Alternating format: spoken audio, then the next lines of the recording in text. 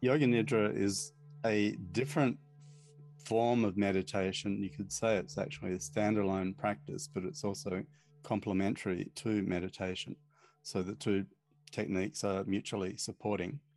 But with Deep Yoga Nidra in particular, what we do is we induce a very profound state of internal relaxation so that you're getting uh, what we call somatic or full body relaxation.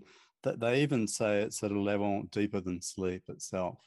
And so, for people that are sleep deprived, this is a great way of giving the body an ability to come back in and just do a bit of extra rest and restoration. Beyond that, it's also tremendously useful for relieving us, freeing us from unhelpful emotional or mind states. And of course, in the current era in which we live, there's a lot of anxiety around, there's a lot of uncertainty. And so these kind of techniques really come into the fore as strategies that are effective that we can apply, you can apply in your own time.